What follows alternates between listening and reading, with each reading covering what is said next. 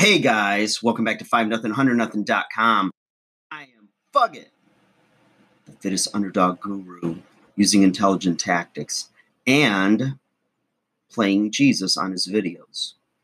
Jesus, the man.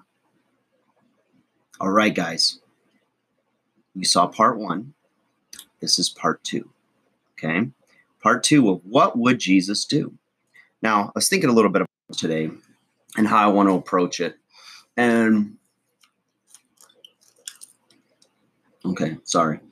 and how I want to approach it. And one of the things I want to talk about is, when you're living life on your terms, right?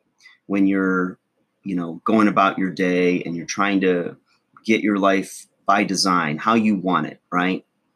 And you think about your role models and those that, are living life like they want and unapologetically. They're not influenced by other people. They're hardcore clad iron, strong-willed, very determined, disciplined, and accomplished, right? And there are role models. They're strong. They're confident. And you look at Jesus, and some people would say, he let himself get crucified and killed, or he got crucified and killed. So how strong could he be, right? Well, very strong, because he pulled no punches when it came to speaking his mind. He said what he believed and believed what he said, and he amassed a little following there, right? And but when he spoke the truth, his truth, whatnot, he spoke it in love, and not from a position of hate, but from a position of trying to help and to nurture, right?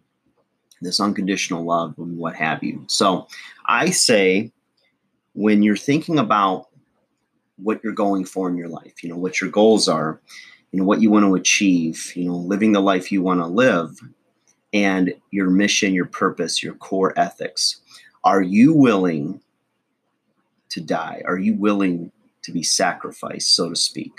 Are you willing to go to the cross for what you believe is true?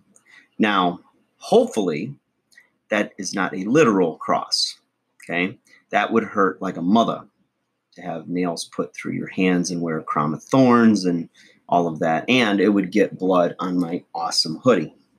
We just can't have that. I'm surprised I haven't got food stains on it yet. So, but anyways, back on track. Are you willing to give up everything? And it doesn't mean necessarily, although it could mean, to quit your job, to leave your relationship, to move out of state, do the things that are very uncomfortable in the short term, but long term will bring a 100,000 million% return on investment. Okay. So think about that. Okay. If you don't know who you are, what you want exactly, and where you're going, that's fine. You don't want to stand up and fight for a cause or a right or your purpose or your mission when it's not from the soul. And you need to have it birthed inside deeply, and it could take some time. I talk about in other videos about meditation, of being in a quiet room with nothing going on. We lost power here a couple nights ago, and on those nights where the power is out, it is so quiet. You don't hear anything. You don't hear any refrigerator kick on and off, central air conditioning, your phone, nothing. It's just so quiet.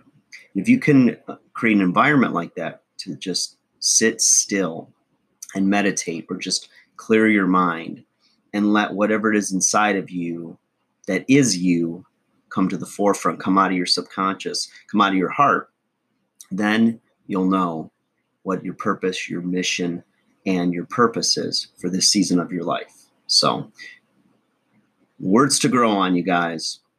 Like, share, subscribe. Part 3's coming. The hoodie is still in the house. I hope this is helping you guys. And just think, Would you get crucified? Would you be willing to go to the cross for your mission, your purpose? All right? Think about it. I'll talk to you guys again soon. All right? Take care. Got to fly back to heaven. Shh.